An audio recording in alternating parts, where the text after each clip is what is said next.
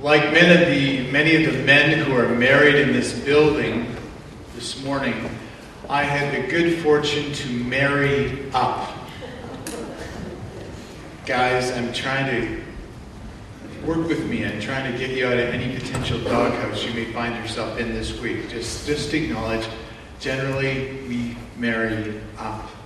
And one of the things that I've learned to appreciate being married to my wife, Luann, is that she's really artsy and creative and colorful, and I tend not to be so much.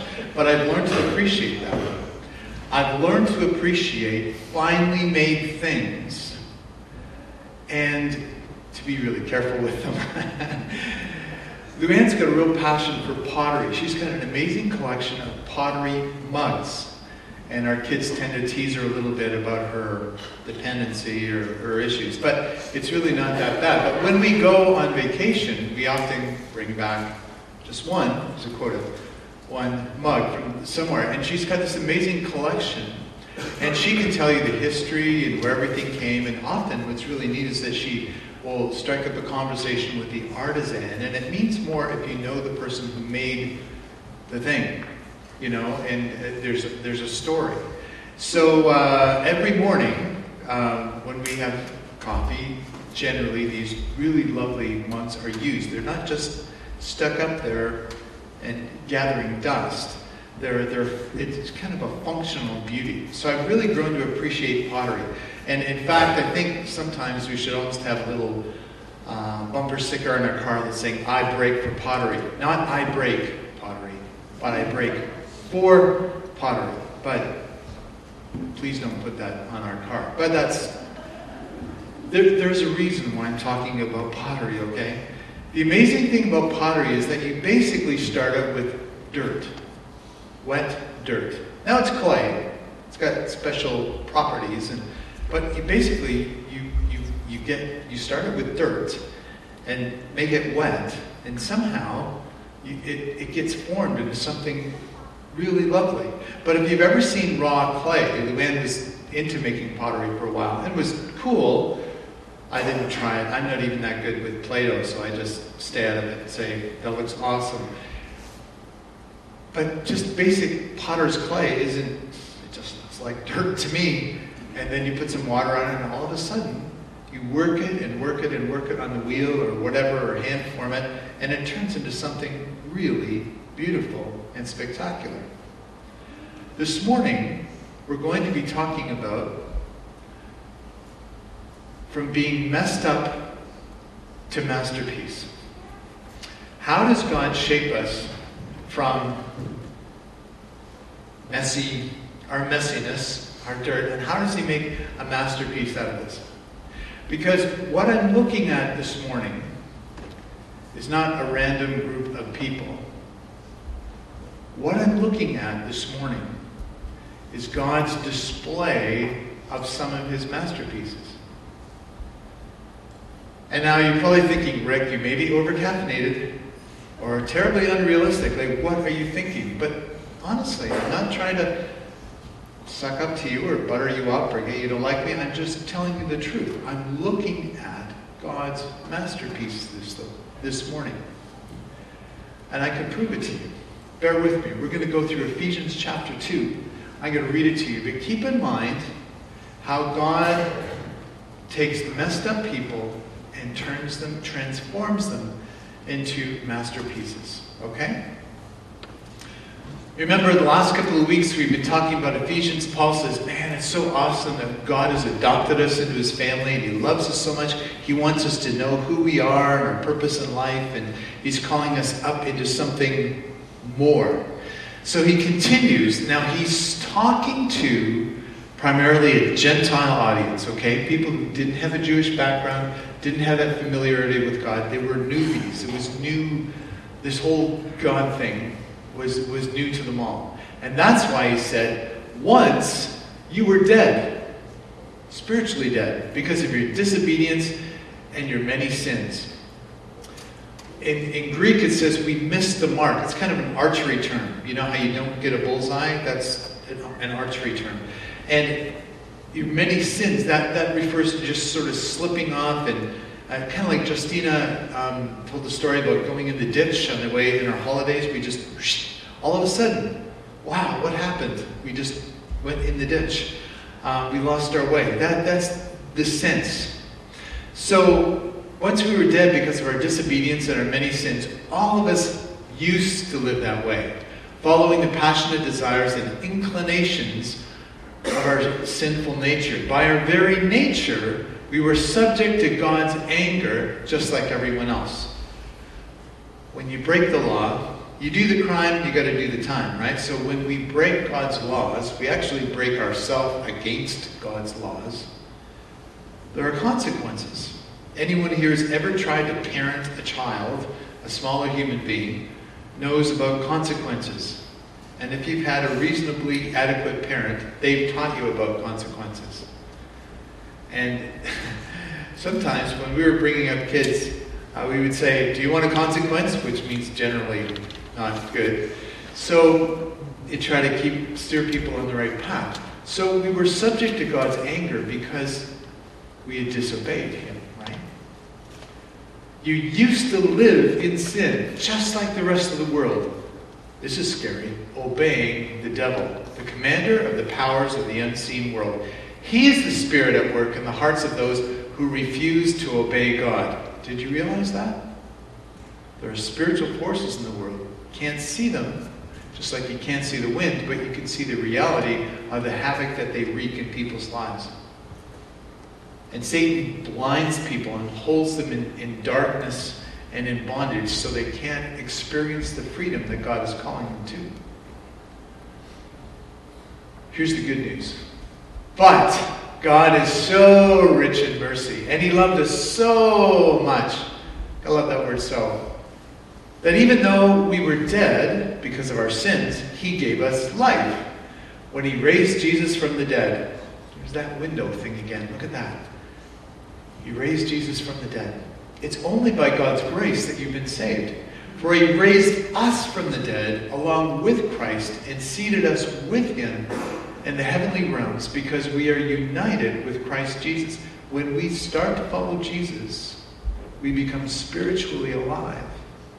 We're adopted into God's family with all the rights and privileges thereof.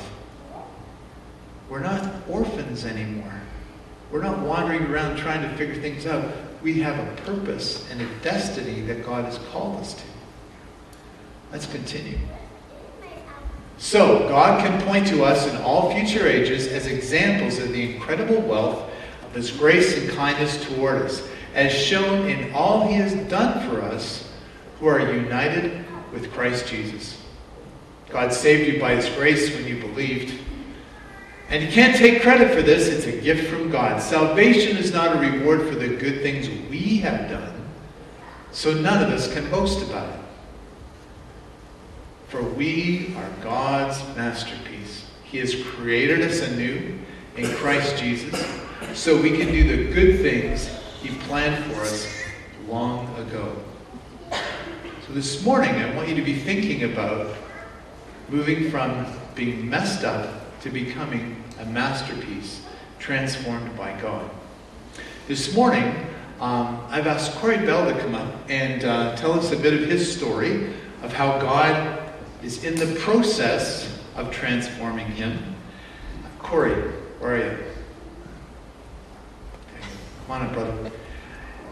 And what I want to be doing over the next weeks and months as we go through Ephesians is just grab people so we could hear each other's stories and live this out together. All right, Corey, there you go. Thanks, Rick. Hi, everybody. First off, welcome, and thanks for being so welcoming.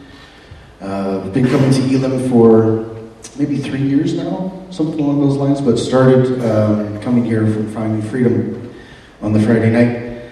And that ministry is very unique, dealing with trauma and addictions and brokenness and that kind of life. It's a hard thing to break free from. Growing up, we did go to church, but a lot of the memories from that were very hard. The home life was just not the same as the image that would come at the church. So often, this Sunday morning church, I would think, well, these people, they're not being true. And I still have to struggle with that. I still overcome that. But by the Lord's grace, we become whole. We get adopted into His Son, His kingdom. I guess when I was like 13 years old, just a young man, my parents had divorced, and my mom, even though she was an accountant for the government, she was an alcoholic. So every night at home, she would just be passed out drunk, a functioning alcoholic. My biological dad, he was off doing school, studying protein chemistry. He ended up getting a PhD. And so he would come home or back from the university after his study, and there would be a lot of abuse. He would abuse my mom, he would abuse us. But he pretended to be an upstanding citizen in the world. And people respected him because he had doctor in his name. Created a whole slew of a life view, that created a life view that was very, very painful and very untrusting everywhere. My first career ended up teaching martial arts because I didn't know how to I didn't want to get hurt anymore. I didn't want to get beat or punished or abused. So I had to learn how to defend myself the only way that I knew how at the time. So I dedicated my life to that. It was actually really easy because of all the abuse that I've suffered with family, phoniness, all sorts of stuff like that, just to get up and go. And so 10 years, I basically taught martial arts. And I remember giving my life to Jesus at a camp, Cedarwood Camp. But I wasn't discipled properly as a kid. And it's so important to go to help out the children and raise them well. But my cocky attitude would come into play. I found life very easy, could think well, could be athletic, had no problems talking to people about philosophy, the doctors, lawyers, bus drivers, didn't matter who you were. At the studio, we called them for martial arts, if you didn't keep your students, you didn't eat next week. So it was a big incentive to learn how to adapt to each person. And there was still something that was inside that I couldn't quench, no matter how many kicks I did, no matter how many push-ups. It's just something that was just unquenchable. And I would even verbalize. We would spar sometimes with some of the instructors, some of us, and would say, first point wins or something along those lines. But I'd be cocky and I'd say, well, we'll do this, but Jesus will fix everything when I die. And ended up getting into a relationship with one of my students, which was a kind of faux pas. But I related to her because she was kind of like a mother figure. She was, she went through a divorce, and it reminded me of my mom. And growing up a little bit with a single mother, even though my mom would drink all the time, she was a functioning alcoholic, and this girl, who was one of my students, she just finished a divorce, finished being broke, and was trying to build her up and help her. so there was some sort of commonality in that. And anyways, ended up quitting the studio, and I felt so empty. No one to teach, no one to do with. But I guess this was God's way of really having me address my problem now, because I kept on distracting it with things that I thought had purpose. You could do that with anything. You could do that with education, you could do that with a job, you could do that with a family. But until you go to the foot of the cross, until there's that love there, it's all empty.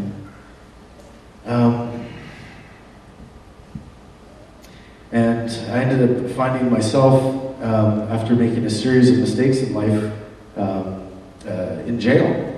And I never got in trouble before. But this emptiness, it brought me literally to my knees. And I recommitted my life to the Lord, read the Bible for the first time.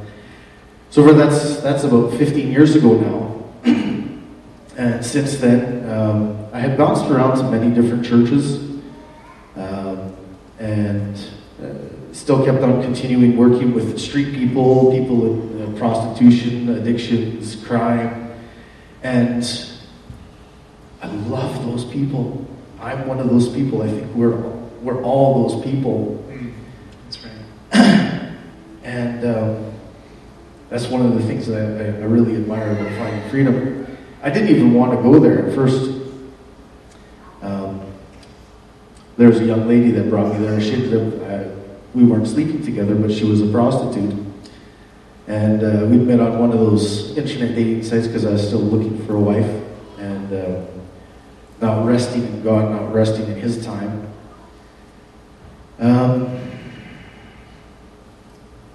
But getting to that point where I guess it's funny, this Ephesians 2. A couple of years ago, I bought a cottage. I don't have it anymore, but I was driving out to the cottage, and I was listening to CHVN, and this song came on by a band called Citizen, and I was listening to it, and it basically had these lyrics, you're children of wrath, you're children of anger, but by God's grace, you're saved, you're adopted into the family, you're a citizen of heaven. And I feel like, that's right out of the Bible. So I researched it, took a look at it, and copied it down. I said a silent prayer out at the lake by myself. God's there. I had some dogs at the time. And I said, God, I'd like to sing this song in front of a congregation. And a couple weeks later, the police chief was speaking at the church I was attending out by Grand Beach. And some people came to do a choir, and I was bouncing against churches. A couple weeks later, goes by. This one of the fellows comes up to me as this church I go to visit, and he says, "You want to sing here, don't you?" I'm here like, "How did you know that?" I didn't tell you. The only person I talked to about was God. And it freaked me out so bad that my prayer got answered that I didn't tell anyone. So that's kind of like, wow, God's heard me. No, these other people don't know I sing and stuff like that, or I play guitar. And it was like returning back to me. The kingdom of heaven was being opened in front of my eyes. And that was actually scary. Because I was at a point where I was broken and I didn't know how to act and how to operate. But I'm trying to do the Bible. I'm trying to sink it into my heart and head and just be obedient because of the stakes of life. And then your prayers start getting answered.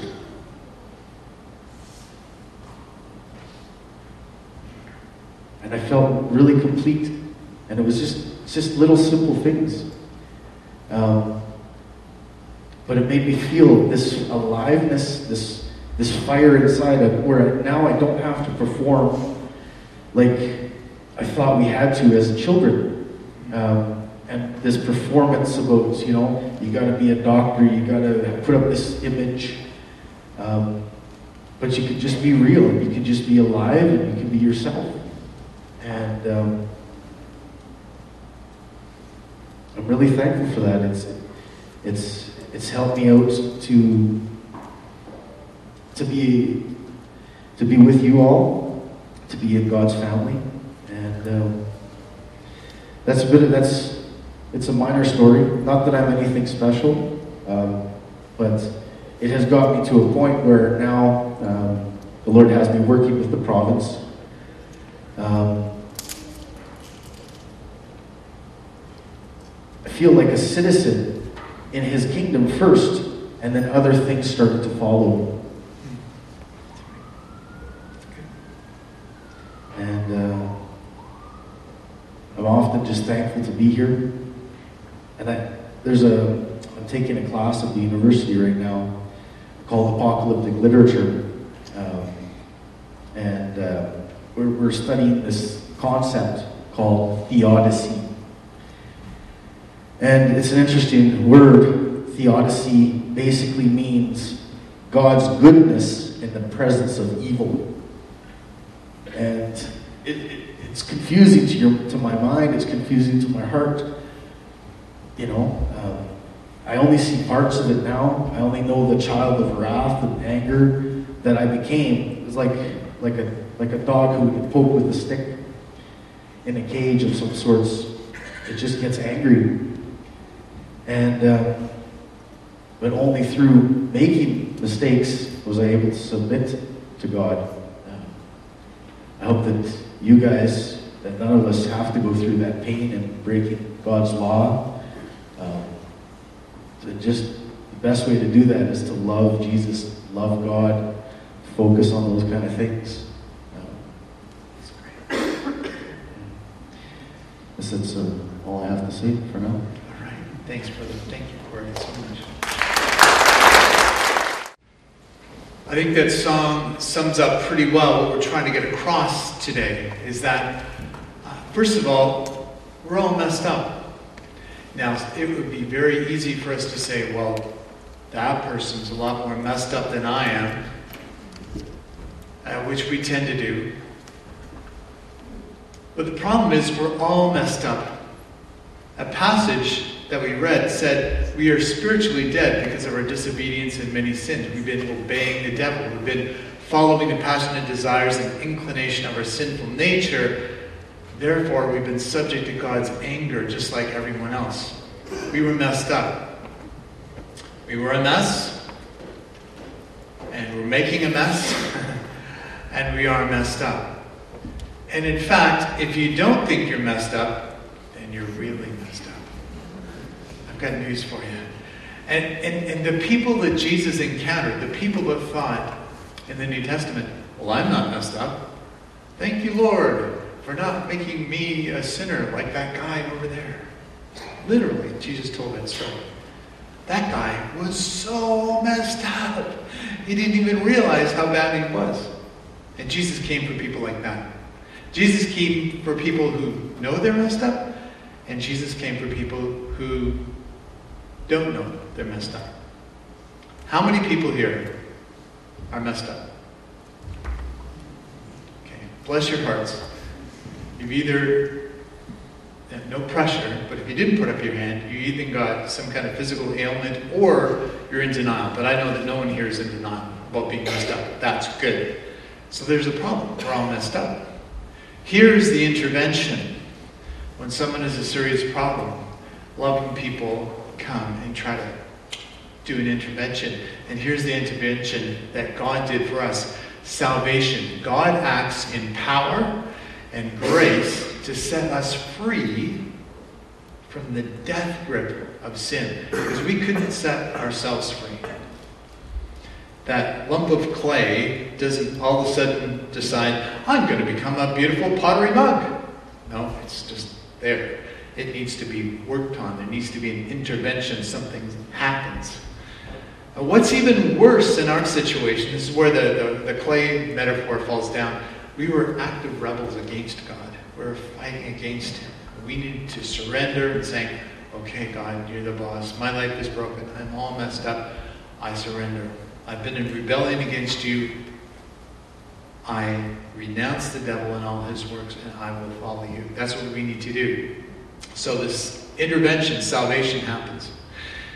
Now, it's interesting when you talk to people about this and saying, by grace are you saved through faith, and not that of yourselves. Basically saying we don't earn our salvation, okay? This salvation is our response to God. Some people don't get that. I got a couple of prominent examples today. Warren Buffett, the Oracle of Omaha, he's called, one of the wealthiest men in the world. A few years ago, he was being interviewed, and he had donated $30 billion to charity, actually to the Bill and Melinda Gates Foundation. And he put careful, particulars on that, but that was a big chunk of change, $30 billion, right? But here's a quote from the article. Buffett said, "There's more than one way to get to heaven, but this is a great way." Oops. I sincerely hope someone has been able to correct Mr. Buffett's theology, because he is way off base. This is way too common in the world. We think that salvation relies on us. A right relationship with God depends on something that we do. There's an even worse example that's fairly recent. You know this guy? Let me read the whole of Donald Trump's quote. This is from an interview in CNN, and it'll, if you're praying for Mr. Trump, this is how you pray. You'll know how after I read this. "I like to be good. I don't like to have to ask for forgiveness, and I am good. I don't do a lot of things that are bad. I try to do nothing that's bad. I live a very different life than probably a lot of people would think. I have a very great relationship with God, and I have a very great relationship with evangelicals. Especially those who are going to vote for me in this November." We see, now those are kind of extreme examples, but we come to God with this kind of attitude. Well, it's, the idea that I am good enough, and maybe I'm not as messed up as that person, and so somehow this thing all depends on me. That is not true at all. That is an absolute lie. It's only through our response to God's loving grace that we can be saved, changed, and transformed. Imagine you're in your life is a kind of a shipwreck, and you're floundering in the water and waves in this terrible storm, and all of a sudden a rescue helicopter appears, and the SARTEC comes down the cable. The search and rescue technician comes down, the SARTEC comes down and offers you a hand, offers you a life ring. What are you going to do? Okay, there's one rational person here. Grab it. Of course you grab it. Do you say, look, I like to be good. I don't do a lot of things that are bad. I don't need this, I've got a great relationship with God. What do? Literally, for the love of God, you grab it, right? That's what grace is all about. That's what salvation is all about. It's God offering to rescue us from our own self-destructive stupidity and rebellion against Him. That is such good news. Such good news. And it gets even better. Because now we have a new purpose in life. See, there was a problem. We were messed up. God intervenes, offers us salvation, provides a way out. So if we all we got to do is just grab the life ring and hang on for dear life. All right? Say, help. It's probably the first good prayer that anyone prays. Oh God, help. And we grab the ring, and He saves us. And He adopts us into His family and all the good stuff we've been talking about in previous weeks. And now we have a new purpose. And two purposes, I think. To be examples of the incredible wealth of His grace and kindness toward us. And to be examples that's to the rest of the cosmos. Not just to other human beings, but to all spiritual beings in the cosmos. Everything that has ever been created, made by God. Saying, hey, look, what I did in Winnipeg, 2016, in the heart of the city, in the heart of the country, in the heart of the continent, I showed my heart to people. And they responded. Look at this beautiful group of people. It's like when you come to our house, when we have a guest come to our house, and Luann, I wouldn't say pass the grade, this is not good, but Luann wants to show her hospitality. She will take you to the cupboard where we have all the beautiful pottery mugs, and she'll open the door for the big reveal and say, pick one. I tell you, we're working on displaying these things. We're working on a good way of displaying them because we don't want them just to gather dust, because they are really beautiful to look at, and they're also useful. But God displays us like trophies and saying, look how I can transform rebellious human beings. Look at these lovely earthlings that I love, and I've ransomed and redeemed and adopted into my family. Isn't this amazing? This is great. He likes to show us off to the spiritual powers in the universe and say, wow, Elam Chapel, that's amazing. Full of grace and truth. So that's one of our purposes. The other one is to do the good things He's planned for us long ago. So this whole salvation thing isn't just about today. Before we were even born, before we were even conceived, God had stuff mapped out for us to do. We're not just there going to be sitting on a shelf. I like pottery, but I like functional pottery. I like to be able to use it. And so when we have our morning coffee in mugs, you can appreciate the beauty of the mug, but it's also delivering caffeine to my lips, which is a beautiful thing for me. Okay. I don't know what your tendency is, but no, it's not. I think I can do without it. Anyway, so it's got a purpose, right? The Bible says that we are created to do the good things He planned for us long ago. I love what Kim said about find your part in the body of Christ. That wasn't really planned, but God planned it. So right on, sister, you keep preaching. Because we're all part of His body. We've got these different parts, and God's planned it out. So He's got stuff for us to do. When one part of the body is hurting, we come along and sort of help support it. Another part of the body is thriving. We go, yeah, let's thrive together. We're in this together. And it's a beautiful thing. So we have a new purpose in life. Ultimately, the whole point of this morning is that God transforms messed up people into His masterpieces through His power and grace. And thank you, Corey, for sharing your story. Because all of us are messed up in some way, right? And God transforms us into His masterpieces, but only through His power and grace. It's not through our self-improvement programs. It's not through our own efforts. But when we grab that life ring in faith and saying, Jesus, you got to be the one that helps me. Only you can change me. That's what Mr. Buffett and Mr. Trump might still need to do. I don't know where exactly they're at. It's not my job to judge them. I'm just saying this is what the press has said about them. But that's what we all need to do. Grab that life ring, be rescued, and let God transform us. So God transforms messed up people into His masterpieces through His power and grace. My ambition for the next few months is that we focus on what it's like to be a community filled with grace and truth. That's what I want Elam Chapel to be known for. Wouldn't that be a great rep in the community? We have a history, other things in our story.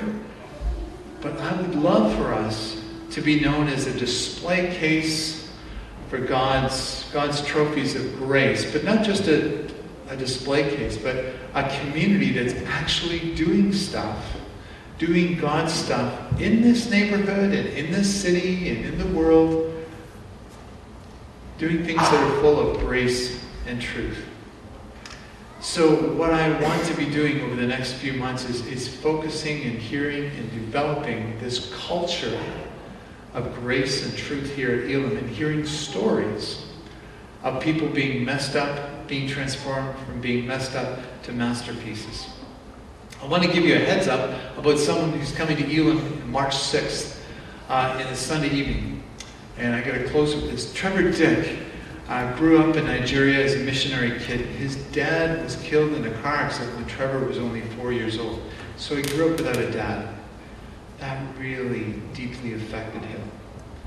And when he was a teenager, he was sexually abused by someone that he had formerly trusted. And there's just a lot of brokenness in Trevor's life. And God has been transforming him and rebuilding him. And he's quite a gifted musician. And we'll be giving some samples of his music in the future. But Trevor is going to come Sunday, March 6th in the evening. Guess what? It's going to be free. We're going to invite you to contribute, people who are able to. But it's a free will offering. Trevor just wants people to hear his story. And he's willing to take a risk and come and do that for us. He's going to bring his band. It's going to be awesome. This is a save the date announcement. And I wanted to put it in the context of my message because it's not just a thing to tickle your ears or entertain us. It's an opportunity to hear a story of grace and truth and the way God can shape people, transform people, redeem people. We might start out life messed up, and we all do in some way, but God wants to transform us into masterpieces, and that's what He's after. So, let's pray. Father, we want to thank you for the way you change us from messes to masterpieces. And I know your Spirit is talking to people today. Lord, I pray that you would continue to transform us from being broken into being made whole. And I pray that you'd help this place to be a source of grace and truth in Winnipeg, in Canada, so you can change us inside out. We pray these things confidently in the name of our Lord Jesus Christ. Amen.